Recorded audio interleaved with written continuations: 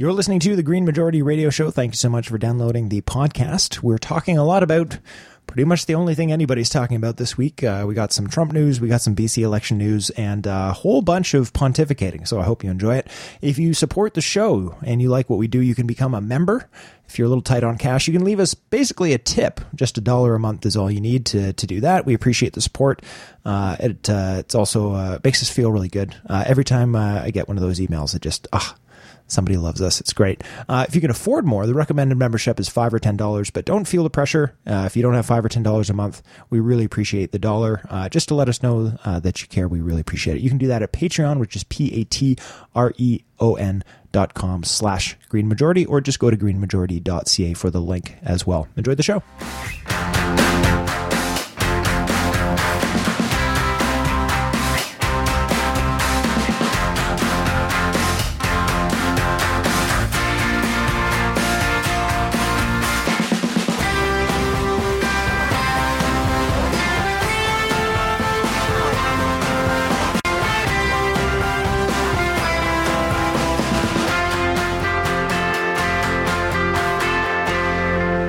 And welcome. You're listening to The Green Majority here on CIUT 89.5 FM.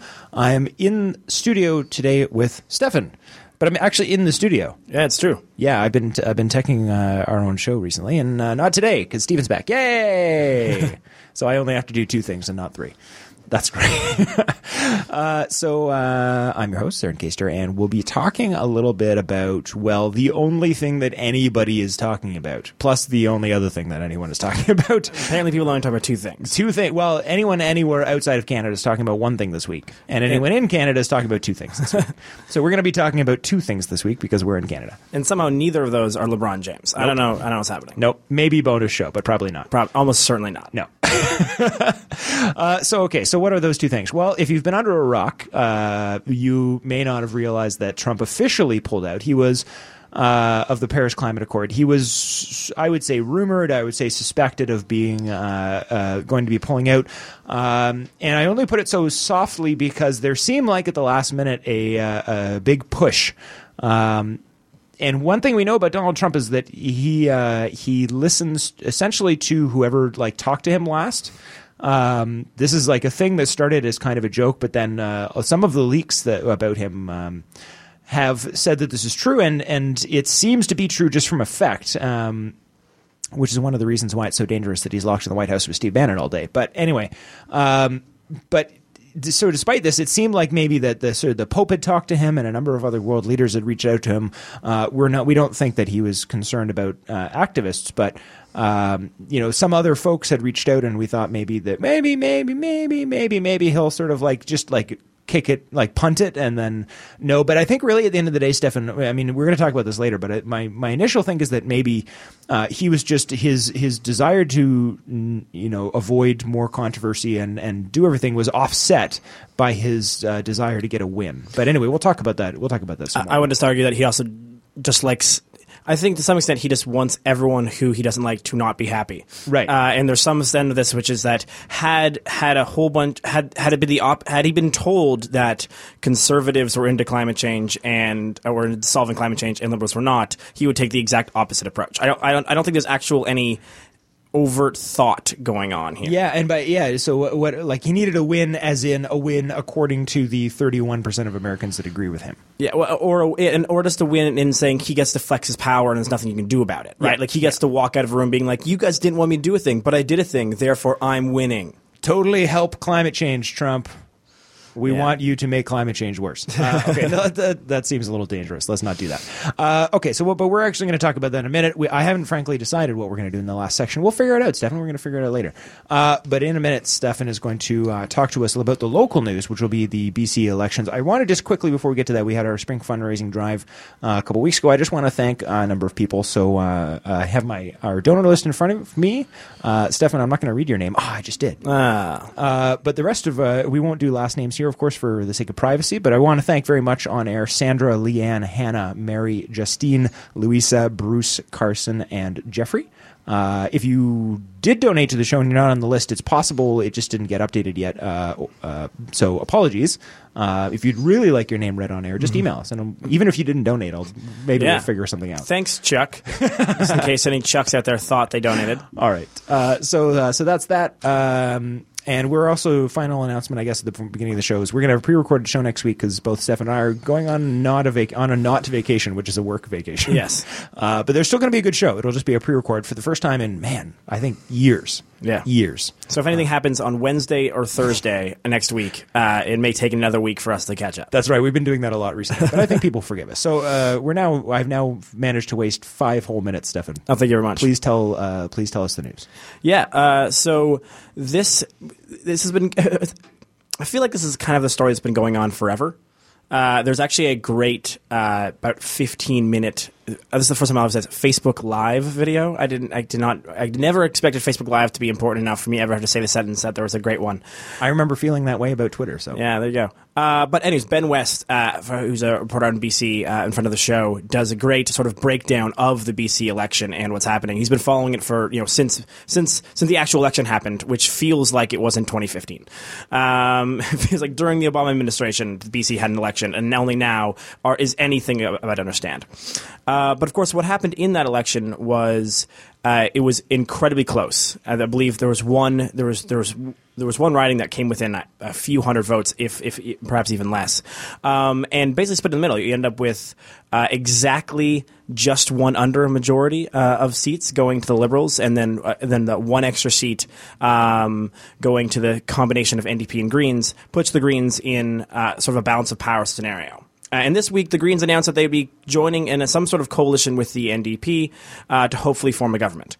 Now, I say hopefully because there's like 6 things that are still ongoing that could end up screwing this up. And the first is Christy Clark remains Premier. And at some point, Christy Clark will have to pass something, at which point she could be overthrown. But the latest piece of update in this scenario is that the Liberals are actually refusing to let any single one of their members sit as Speaker, which ends up being a very complicated thing because the Speaker doesn't get to vote unless there's an exact tie. So if the NDP and Greens are forced to have a Speaker come from their ranks, then it'll be a split legislature, if I believe 43-43, and then one extra person who is the Speaker of the House who cannot vote unless there's an exact tie, which basically means that Christy Clark's Liberal government could force the Speaker to consistently have to vote by voting against the Green and NDP coalition. Or it's not actually coalition. I should be careful with terms here. Agreement for the form minority government. And so what that means with the difficulty is that because the Speaker cannot vote, the Speaker is supposed to be nonpartisan, so the convention is that the Speaker will always vote with the. I think the idea is like what the status quo is, basically. And the status quo is understood to be the ruling party. So it's not a law. There's no law that says they have to do this, but it's convention they have to do this. And there hasn't been an election as close as the one in BC since like 1903. So this convention isn't used very often, but it is convention. So what that basically means is that if the Liberals form a government, which they currently have, then they are able to, if they force the NDP and Green to pick a speaker, then whenever they vote on, if the speaker follows convention, actually they should have to then pass whatever the Liberals do. Basically, the Liberals, in this very convoluted way, could theoretically remain in power. So while it's not entirely technically accurate, you would be forgiven for surmising that this situation is like. Through logistics, you're sort of stealing a seat. Sort of, yeah. Or through like procedure, you're attempting to steal a seat. I mean, that's not what's happening, but it's sort of like that's the feeling. Yeah, exactly. And of course, the Greens and the NDP could also refuse to set a speaker up, which would then mean at some point BC would run out of money, and someone would have to give. And so there's all these different ways this could go down, right? There could just be called once the Liberals, if the Liberals get voted down, so the I don't even know say most likely. Does not appear to be a currently which way this is going to fall. But basically, the possibility remains that the Liberals will end up with exacting their receipts. They will they will wait until September when some sort of budget has to be passed. They will force the Liberals, the NDP and Greens, into putting a speaker, and then hope that the NDP then defy convention. Or don't. Either way, if they defy convention, then that would be take down the government, which would allow the Governor General to actually call a new election rather than just give the power over to the NDP and Greens. Alternatively, the Lieutenant Governor could then allow the NDP and Greens attempt to form a government, which they then could do. In which case, this problem would be solved. So this most likely ends up still with a minority NDP. NDP government with the Greens propping them up, but it's not a guarantee. At least yet. But because that's the most likely option, we can talk about what that means. And that was the big news this week, was that the Greens and the NDP sort of came up with some sort of plan on things they agreed on. They went down the line on things they agreed on. And interestingly, the agreements that they came up with seem to at least lend itself more to a much more progressive foot forward than either side would normally necessarily have actually taken. The Greens sort of pushed the NDP on environment, and the NDP sort of pushed the Greens on some more social issues. And so the actual agreement is a little more, say, radical than normal, than either government might as a majority government. And you know why we know, Stefan, that the word radical is appropriate? Because the list that you're about to go through could have easily been pulled from any of our shows. So not the entire list, but a good chunk of it. There's a whole bunch of parts of this. Some of these sort of environmental decisions that are in this agreement, pulling us off Desmog blog, but. The one that catches my eye, so there's a whole bunch. So there's Kinder Morgan is in fight. Obviously, that's a huge one for environmentalists because it sort of proves that if this works, if environmentalists and the Greens and if you're able to stop Kinder Morgan, then I would say it will very effectively illustrate the power of this movement. It seemed as if the centrists and the oil industry was doing everything right to get this thing passed, and the fact that the fight remains ongoing, and that it seems as if there's a possibility that it actually might be stopped still, is a testament to the power not only of the Tsleil-Waututh First Nations and all the other frontlines communities fighting for it, but the organizing power just in BC around this issue. It was one of those things where I figured that it was, at this point, we weren't going to take this one. I felt like we would take the L on this, if you will. But kudos to the people who did not accept that. And I suppose that's Tsleil-Waututh First Nation and all the other frontlines people actually proving that this is a fight that not only is winnable, but it may actually be eventually won. Other ones, Site C Dam will be sent for another review. Site C Dam is a much larger topic. We actually had a show on it a while back. But it appears it's $9 billion of publicly funded massive hydro dam. Here's the short version. Yeah. It's power they don't necessarily need that would ruin a very large area of pristine habitat and nature, and some of that land is contested. That's the short answer. Yeah, and so they're sending it to another review, basically.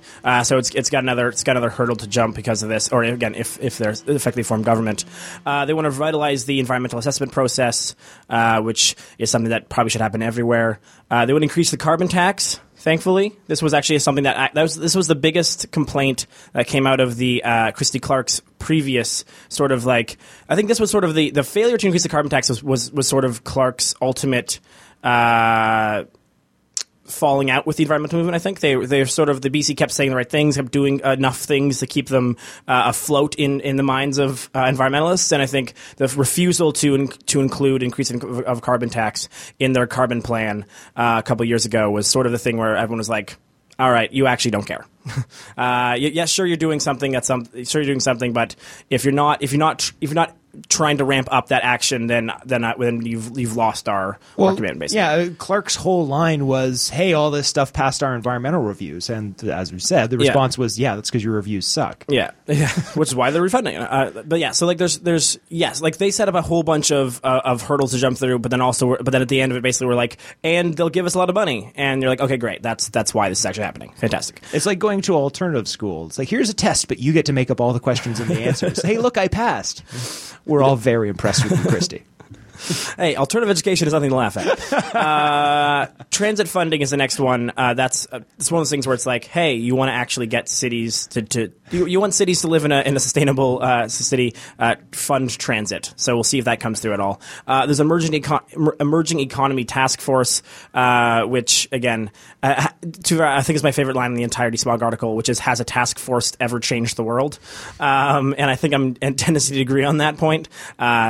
As much as it's important to understand scenarios, task forces I'm going to let go. They want to move to a different kind of understanding of economics. They want to get rid of GDP and instead go for a genuine progress indicator. I think that we'll come back to it. I'm not going to interrupt it now. I think there's other things that need to be talked about now, but that potentially is the most impactful of anything, I would argue. No, I would deny that. All right. We'll have that debate on a different show, exactly. Because I think the next one is actually the one that matters more than anything, which is the referendum on proportional representation. There you go. I think this is the one that if they succeed at passing or even getting a referendum, a referendum doesn't guarantee anything. BC's had referendums on other types of voting in the past and they've been shot down. So I don't think this would necessarily 100% succeed. But if it does succeed, it lays the groundwork for the rest of Canada to follow suit. I think this is the chance for, if there's one chance in anywhere for right now in the provinces for someone to be a leader on true voting reform, it's right now in BC. And if they successfully manage to form a government, this looks like a referendum will happen. Then the question comes whether or not you can get then the fight becomes the referendum. But this, I think, actually changing could be and should be the one that was focused on, because this doesn't that would not just change next 4 years or future. That changes all voting in the future. It almost guarantees that Christy Clark, who got about 40% of the vote, will not hold 49.9% of the power. And if she had gotten 40% of the vote, 0.1, she would have all of the power. And I think this is the one that, if you want to pay attention to something, is the one to pay attention to. Of course, then the next one's banning big money and lobbying reform, which in BC is very important. It's important everywhere, but it's incredibly important in BC, in part because they have a bunch of weird rules where if someone tried to enforce them in other provinces, people would be like, what? Why do you get to do that? I learned that basically like 10 minutes before the show, a few shows ago, when we learned about that, because, that's not the case. The laws in BC are quite different on that than not the rest of the country. It varies, obviously, but very different than Ontario. Yeah, exactly. And so they want to pass legislation that will ban corporate and unions and out-of-province donations to political parties. So that would... again, yeah, exactly. I think that would, if anything, I think that takes some money out of politics and reduces, I think, the actual cost to run a campaign, makes a democracy stronger. And the last one that their 10th plan is they want to improve the relationship with Indigenous peoples, which again I think should probably be like higher on this list of 10, but perhaps it just went down in any other form. Which specifically they want to adopt the United States Declaration of the Rights of Indigenous Peoples, which is kind of ridiculous that we haven't done that federally yet. This is one of those things again where I think BC has a chance to lead a bunch of different pieces here, and sort of prove that you can do some of these things. And I hope they get an opportunity, and it's not just entirely washed away by the Liberals out there in BC. All right, so we're going to have to go to our first music break here. Just a question to think about. We won't talk about it, but I want to make sure it's in this section because it has to do with what you were just saying. Is the question to think about, which we will come back to, but I will encourage our listeners to ponder this question, is, of course, it has been framed by Trudeau that the sort of climate deal is part and parcel. I've described it before as blackmail. Other people said, well, that's one way to look at it. You could look at it as bargaining. Well, we don't need to get into the semantics of how you want to view it. But it's been presented by Trudeau that these pipelines are how we get climate action. So, and of course, specifically impactful for Rachel Notley in NDP in Alberta, because very much Alberta has been doing, and I have no reservations in saying, internally some excellent things under Notley to address their policy with regards to climate change and health in Alberta since she took power. So, but a lot of this has been done on the backs of as long as we get our pipelines. So if Kinder Morgan goes down, what, if any, impact does this in any way put any danger, any of our climate impacts? Not because there isn't a way to do it without having, don't confuse me for a second. I'm not saying that we actually do need Kinder Morgan to do this. I'm saying that it's going to be politically framed that way. It has been framed that way already. So what might the knockoff effects of not having Kinder Morgan for climate policy elsewhere? Is there going to be negative consequences? Whether or not that means we should or shouldn't do it. Interesting question to think about. We'll come back to that. But without taking any further time into the show, we're going to go to Stephen, who's going to tell us what our first music break will be. And also welcome back, Stephen. All right, we are back. You're listening to The Green Majority here on CIUT 89.5 FM, or you could be listening on the podcast. If you're doing that, hi. No, not hi to everyone else, no. And specifically, also we wish to thank our wonderful and very appreciated community radio partners, other radio stations. If somebody is like hijacking the signal and playing it in their local cafe, anywhere you're listening, thanks for listening. We appreciate it. Yeah. So what we're going to talk about now is, well, sort of the big news. If you're not Canadian, probably what's been flooding your Facebook feed, which is, of course, that the U.S. has officially pulled out of the Paris Climate Accord. There's a number of things to talk about here. I'm going to take a sort of multi-spectrum way of looking at this because there's a number of small things. So if you want to know what Trump said, we're not playing the clip on air because I kind of feel like that's like torturing people. I don't want to listen to it. I feel like angry just having to hear that man's voice. So we're not going to play any Trump tongue-tied. We're not going to play any Trump clips. I'm not also even really going to read any of his statements. The whole thing is just nonsense. I mean, we know that Trump is both maniacal and a fool.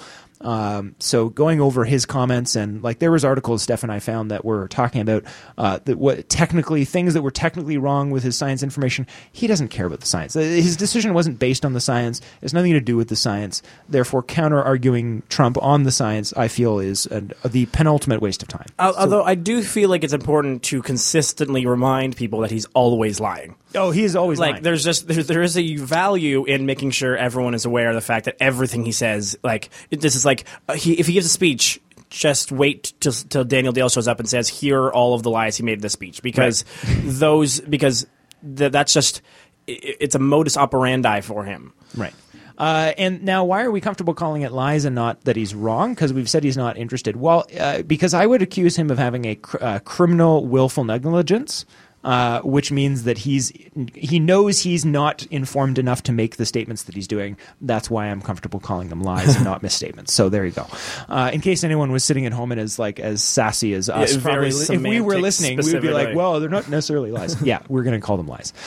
So here's the top 5 lies. We're going to go through them real quick. I'm not going to get into the details, but here's somebody pulled out the biggest things that he lied about. But again, going through the details, going through the statements, not super worth it. But let's just talk about because the specifics are what's important. So, no an agreement cannot be. So this is from a Vox article. No an agreement cannot be both non-binding and draconian. So there was a reference to this being draconian. It's not binding agreement, so obviously it can't be. The point of this again is worth noting that because it was a non-binding agreement, Trump could have simply ignored it. Not only was it non-binding, it's worse than that. Even the only thing that you're responsible for is your own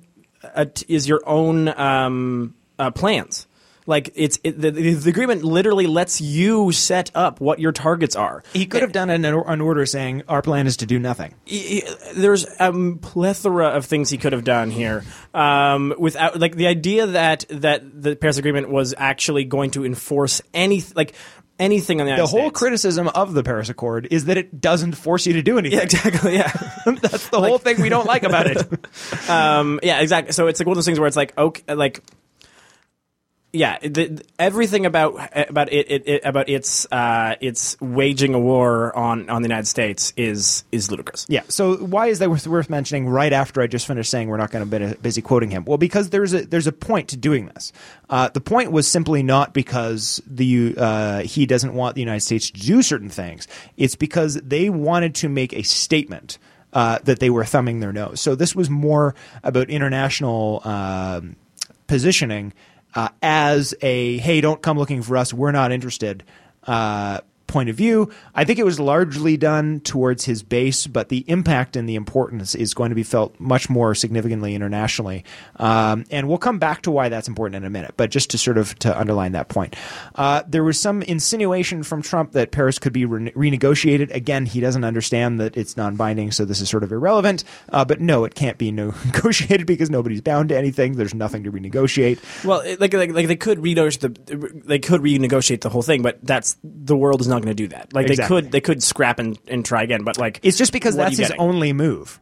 Yeah, well, yeah, exactly. It's like your friend at the bar who has one move and just does it over and over again, even though it never works. Like, get a new move. It's just, no. He just wants to renegotiate everything, and if everything gets renegotiated under him, then it's good, even if it's worse. Well, but here's also the thing as well is that once, and he's pulled this trick several times before as well, which is that you go into something, you say you're going to bring some force, you do some crazy thing that forces somebody to come to the table with you. You have a conversation behind closed doors by which you basically lose the negotiation and successfully, the other person successfully bats you away or proposes an even worse deal as the renegotiation, or worse from Trump's point of view.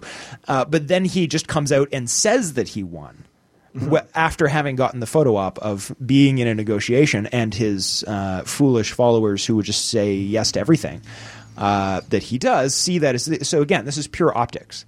He doesn't even want – that's my point, is that he doesn't even want to renegotiate it. He just wants an optical thing that he can view to say, look, I won something. So moving on. It will not cost – again, a non-binding agreement can't cost the U.S. $1 billion.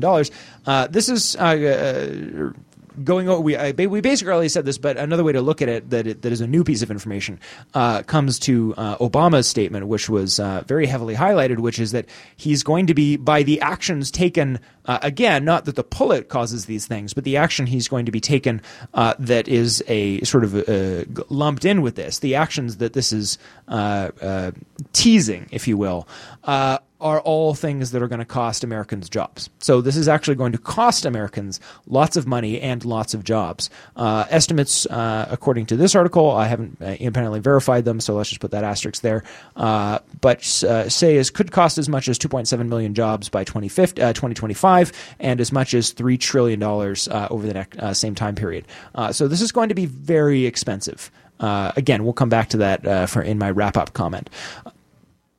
China and India are not getting away with anything. So again, this requires a little bit more to get into, but essentially he was trying to frame this as, originally the original Trump tweet was something about this is a hoax made up by China.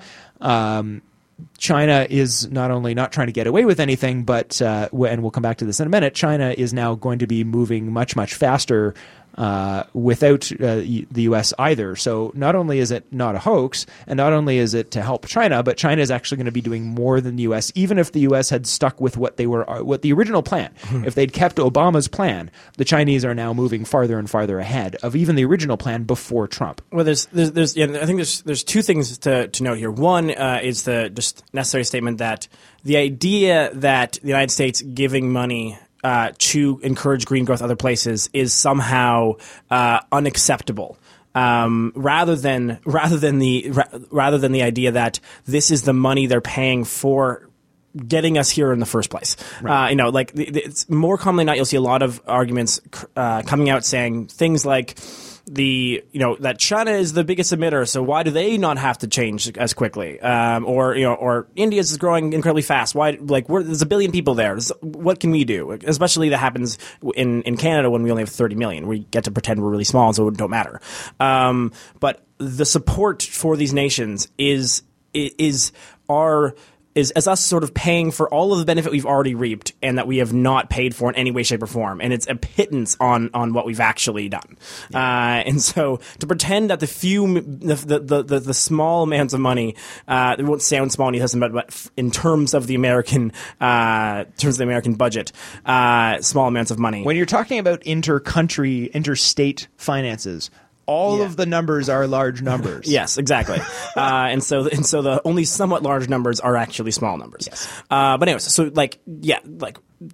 do not let people say that $3 billion to help sustainable development in other places is somehow an unacceptable tax on America. Yeah, and one of the things he was trying to renegotiate was that he wanted to forget, or theoretically, he wanted to forget about the Americans' historical things, which is something all the rich countries tried to do during the negotiations. They're saying, hey, we shouldn't have to pay for CO2 we dumped before we admitted we knew it was bad. So here's a quick analogy before we move on with the rest of this conversation. It's kind of like going for dinner, ordering a giant steak while somebody else has some crackers. And then you say, well, let's get the bill and order our dessert at the same time. And then the person who had the salad has a sundae, or the crackers has a sundae, and you choose to have your breadsticks. I would argue still have a sundae. No. Because forget about the fact that I ordered a steak earlier and you had almost nothing. Even though my steak was very, very expensive and you had crackers, you now more recently you want to have a sundae and I only want crackers. So therefore, we should split the whole bill evenly. That's I understand that's a little bit of a convoluted metaphor, but the issue is convoluted. But that's basically what it is. It was saying that never mind that thing I did before. I only want to pay for the thing I'm doing now. Well, if there's one thing that combines a ridiculous amount of both Trump policy and right wing policy, it's ahistorical. Right. It's as if it's the same set of arguments that the Confederate flag is about states' rights. It's like history did not happen, so let's pretend that's not a part of this conversation and understand life from right now forwards. Right. So how is the rest of the world reacting? Well, let's run through a bunch of people. So Germany, obviously, Angela Merkel seems to very clearly be positioning herself as at least, if not the new go-to world leader on this, if at the very least trying to corral some other states to essentially fill that vacuum. More comments on that coming up in a minute. France, I really think Emmanuel Macron really didn't like having his arm jerked around from Trump during that handshake, because he's also coming out seemingly a lot more fiery than he was even during the campaign. Macron said 4 things that Trudeau wishes he could say. Yeah, I've seen Macron has been. I mean, I don't speak French, so I didn't see all the debates or anything like that. But just from the little bit that we see over here, it seems like Macron is already throwing more shade at Trump than he ever did to Le Pen during the France election. But anyway, moving on. The UK also, Theresa May, worth noting. So anyway, Germany and France looks like the UK, the powerful nations in the European Union rather are having none of it. There's actively trying to address already the power vacuum. Theresa May in the UK, very interesting. She has been trying to walk the line very much with Trump. They have been trying to be as buddy-buddy as possible while still keeping enough arm's length distance so that she doesn't look stupid. So worth noting that, as far as I can tell, the first time she's actually rebuked President Trump on something directly, saying that she was very disappointed in that decision. China, as we mentioned, has now was in talks with Angela Merkel, has now promised, just prior to the actual decision, has announced that they're going to be voluntarily exceeding even their already exceeding targets. India also moving in, and Angela Merkel talking to leaders in India as well. So a lot of large nations, a lot of, not necessarily rich nations with a lot of money, because of, in some cases, just because they have a lot of people, in some cases because they're very, very strong economies. India has one and is increasingly becoming the other as well. So as China had done a few years ago. So some really big players with a lot of money and a lot of influence financially to throw around, also saying that they're going to be stepping up their game in response to this. I hope you can develop a theme here for my commentary at the end there, Stefan. Mm-hmm. Interesting, just if for nothing else than for amusing points, Russia, we don't take anything they say seriously. Neither do we take anything seriously that North Korea says, but worth noting that Russia and North Korea are both signatories and are staying in the agreement. U.S. now joins just Syria and Nicaragua as the only governments outside the agreement. Nicaragua, of course, refusing to sign because it was too weak, Stefan. And Syria's busy being Syria. That's a terrible situation. So, I mean, we don't have any comment on Syria. So basically, with regards to this issue, it's just the U.S.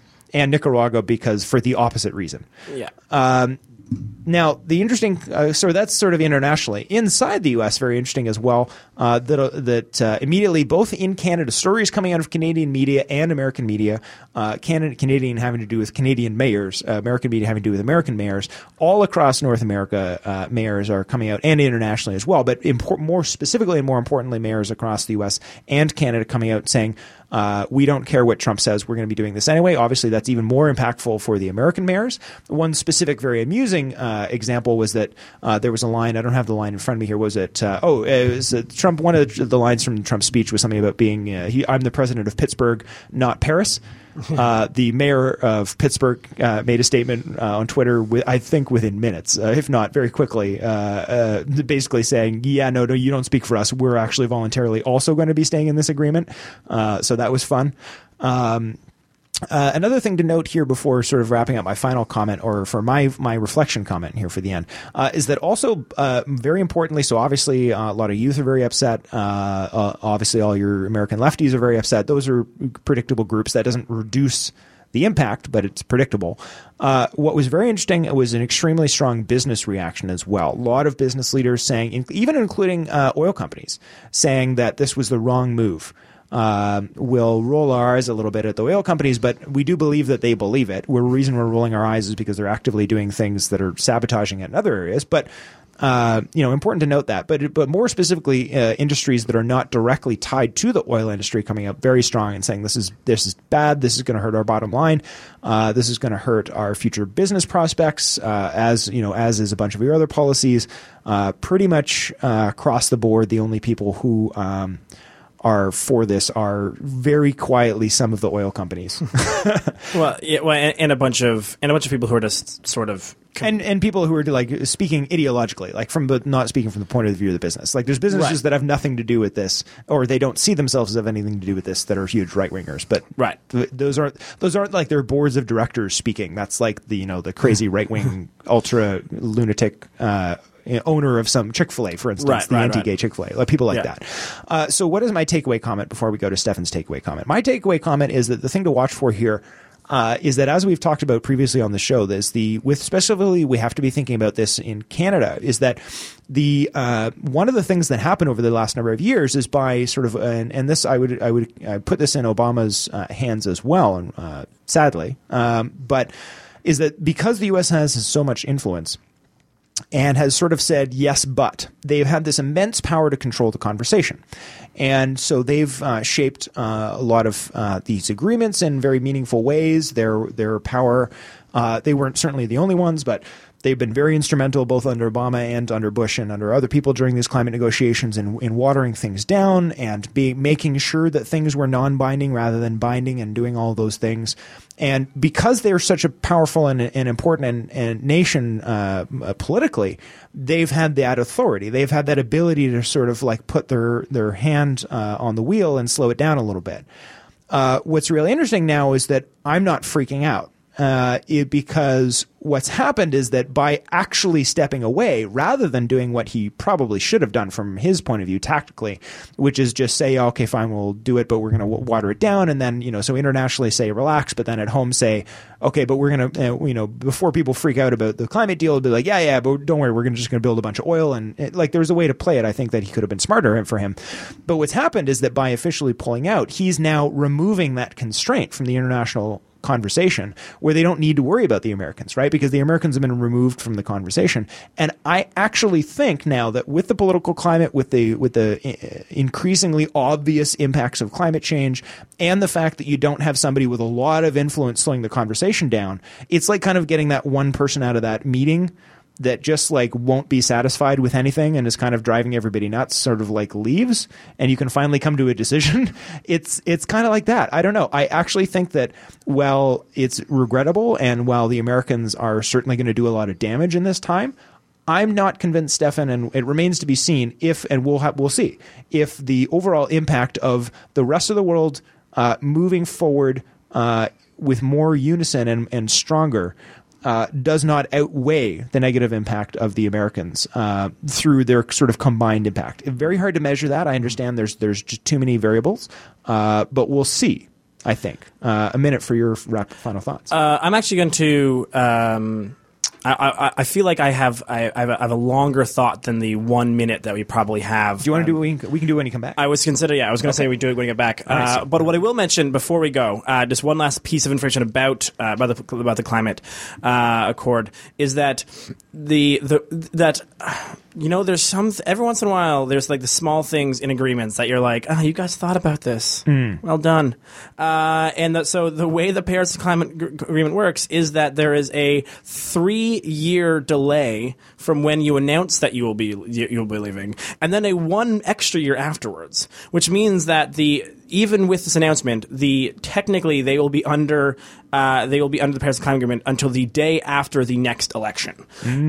So as much as Trump can say he's pulling out, the Republicans will have to win in 2020 to not basically have this undone nearly immediately upon its return.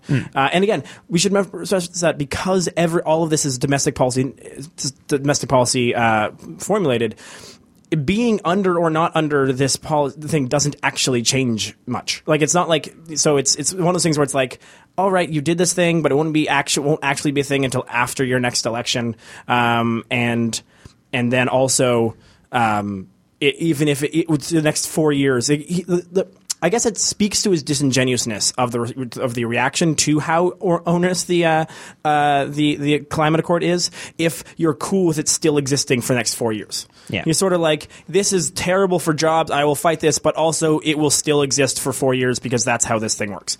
It's like it's hard to believe. Yeah. So we'll be back in a minute. Stefan has a final thought about that. We'll talk about that when we come back. Also, I want to mention really quickly for our 2/3 of our audience that's Canadian, the Conservatives also did pick a leader, and we'll talk very briefly about that, wrap up a couple other things as well, and get into our bonus show and a few other things when we come back. But now we're going to listen to Stephen, who's going to tell us what our second and final music break will be. All right, we are back. You're listening to The Green Majority here in the home stretch on CIUT 89.5 FM. Our wonderful, very appreciated community radio partners, international and national as well, and also our podcast listeners. Thank you so much for downloading the podcast. You'll be able to get the bonus show as well if you download the podcast, which comes out now Mondays. It's a separate show, which is fun. People who actually see me in real life, Stefan, say that they like that. Oh, there you go. So let's assume that that's a good thing. Yeah. Or email me. Yes, finding you in real life. Number one way to provide feedback. Yes. Other ways, online. Also come to the cafe. Yeah, there you go. So you have your final wrap-up comment. Yeah. I might exert host privilege to comment on your comment. We'll see what happens, but go ahead. I wanted just to jump back into the Trump decision, specifically focusing on the lens of, like, I'm not certain, I don't really, I would push back on your argument that it will enable the rest of the world to do more, because I think there's a host of nations within the Paris Climate Accord that have no interest in doing quote unquote more, or at least have no interest in strengthening it in a way beyond it exists currently, which is a general agreement to consistently try to do better in your own contexts. I think that sort of that agreement and that sort of way of framing that agreement is largely the best we're gonna get, and then we're gonna rely a lot on something else, which I'll get to in half a second. I think the biggest impact of Trump pulling out in the scenario, but also just generally Trump's policies, is that he is systematically removing America's soft power. Or America's ability to provide to use its soft power, and while also just flashing its military might for random, it seems like just completely as if it just to show it's there almost. Like there's no real strategy in his actions for using military might beyond just proving that it exists. You're kind of making America sound like a drunken frat boy. Well, to some extent, like, is it any surprise that that's how Trump's running this country? Like the fact that it seems that he is incapable of understanding you can win unless everyone sees you dominate the person you're beside.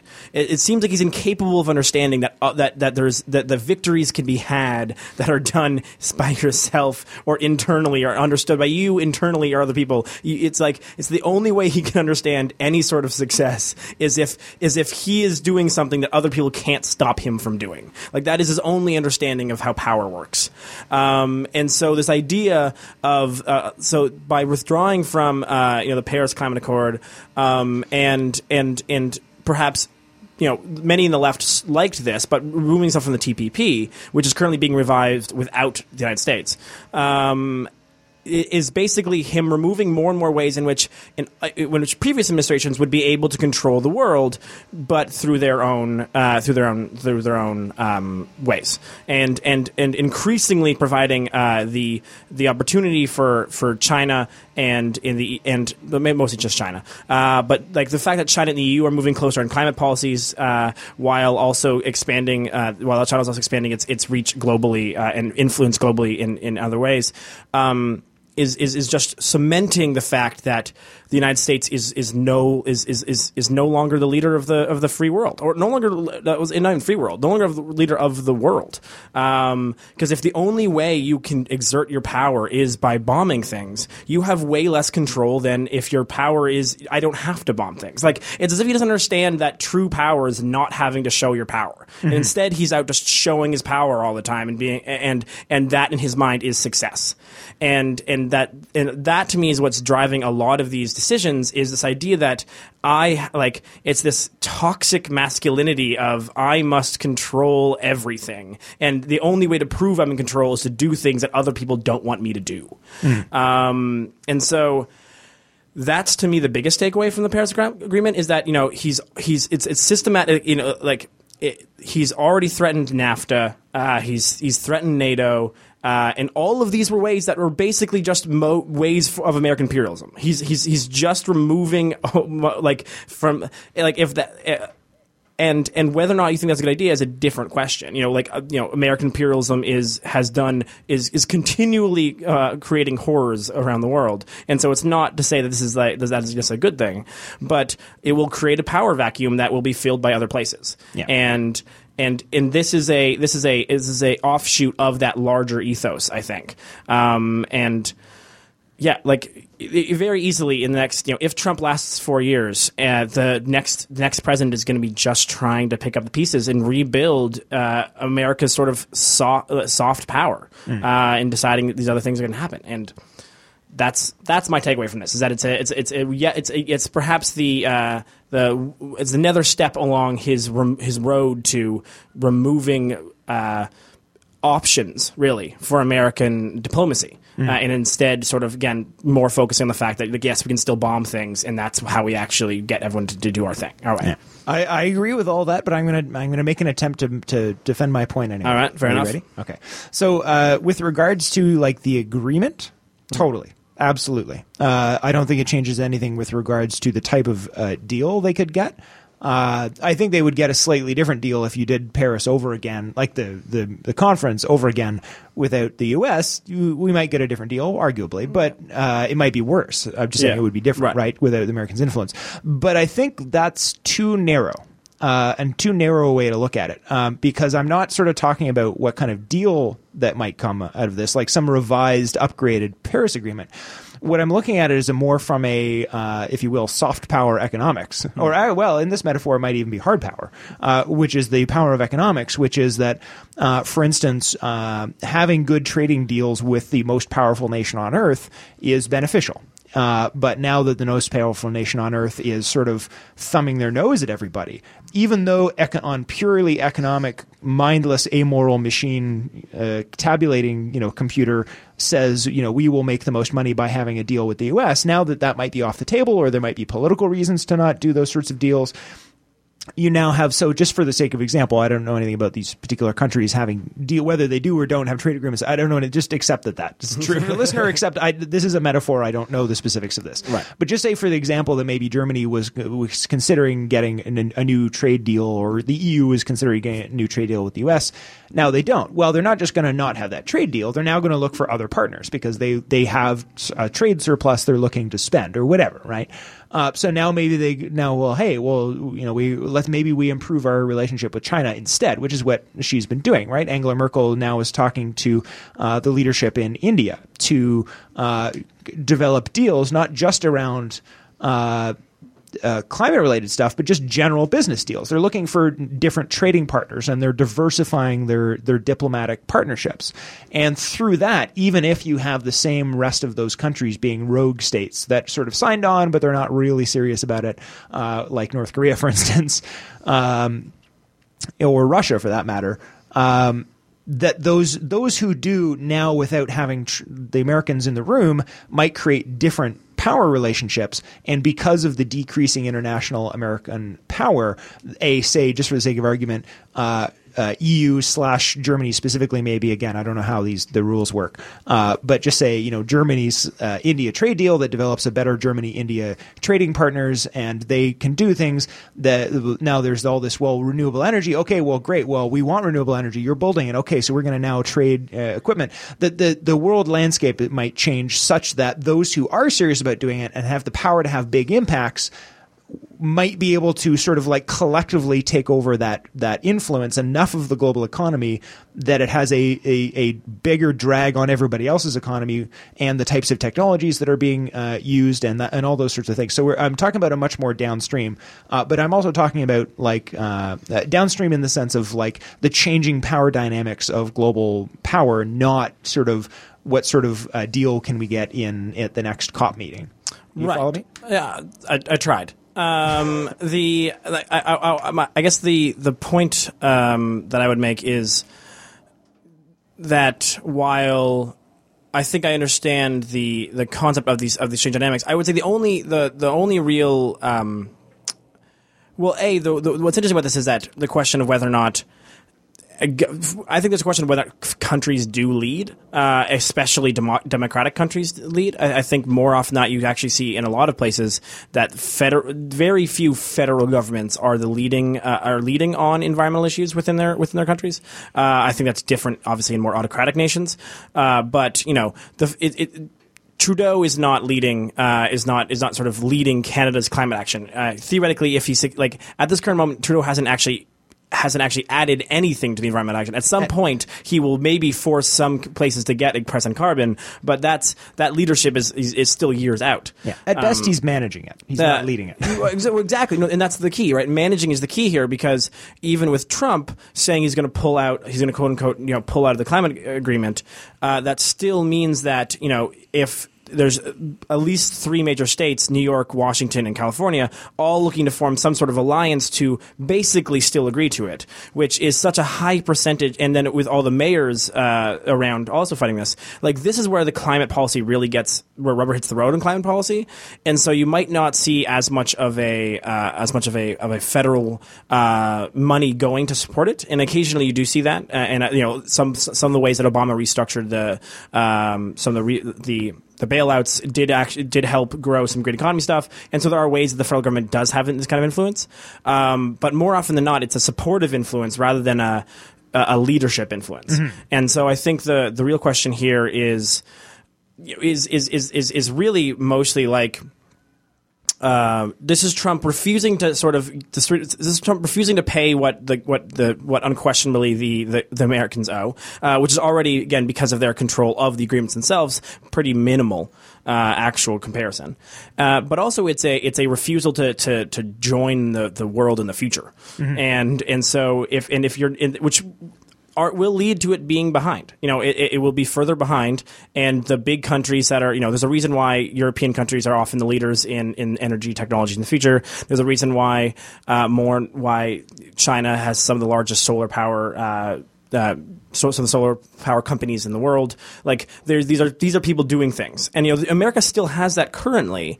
But the more that they are basically like, this is in some ways a war by Trump on the green companies that are American. Like that's really what he's doing here.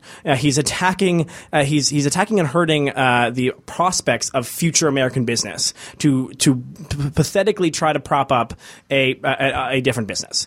It's as if in the early 1900s a president had decided that he was going to fully support the concept of he was going to like ban cars from America because we had to revive the horse and carriage industry, and acting as if that was a big American movement. No, he's trying to protect.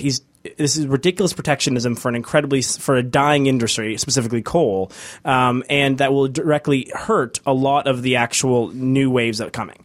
And so, for me, there's a bunch of reasons why to be frustrated and unhappy with I think with Trump's decision, but at the same time, it's like we're watching a country slowly it slowly remove itself from and we are watching a country slowly degrade. Like I don't mean to get really dark, but it's kind of like the America the movie version of Leaving Las Vegas. Like it's the weirdest. It's very odd. That's a very dark movie about somebody drinking themselves to death. By right. The way, in case anyone doesn't get that reference. This is what's so weird about this is that people have been talking about America's decline of global influence for 20 basically my entire life practically. But man, is Trump just like hitting the gas pedal on that? Yeah. And this is just yet another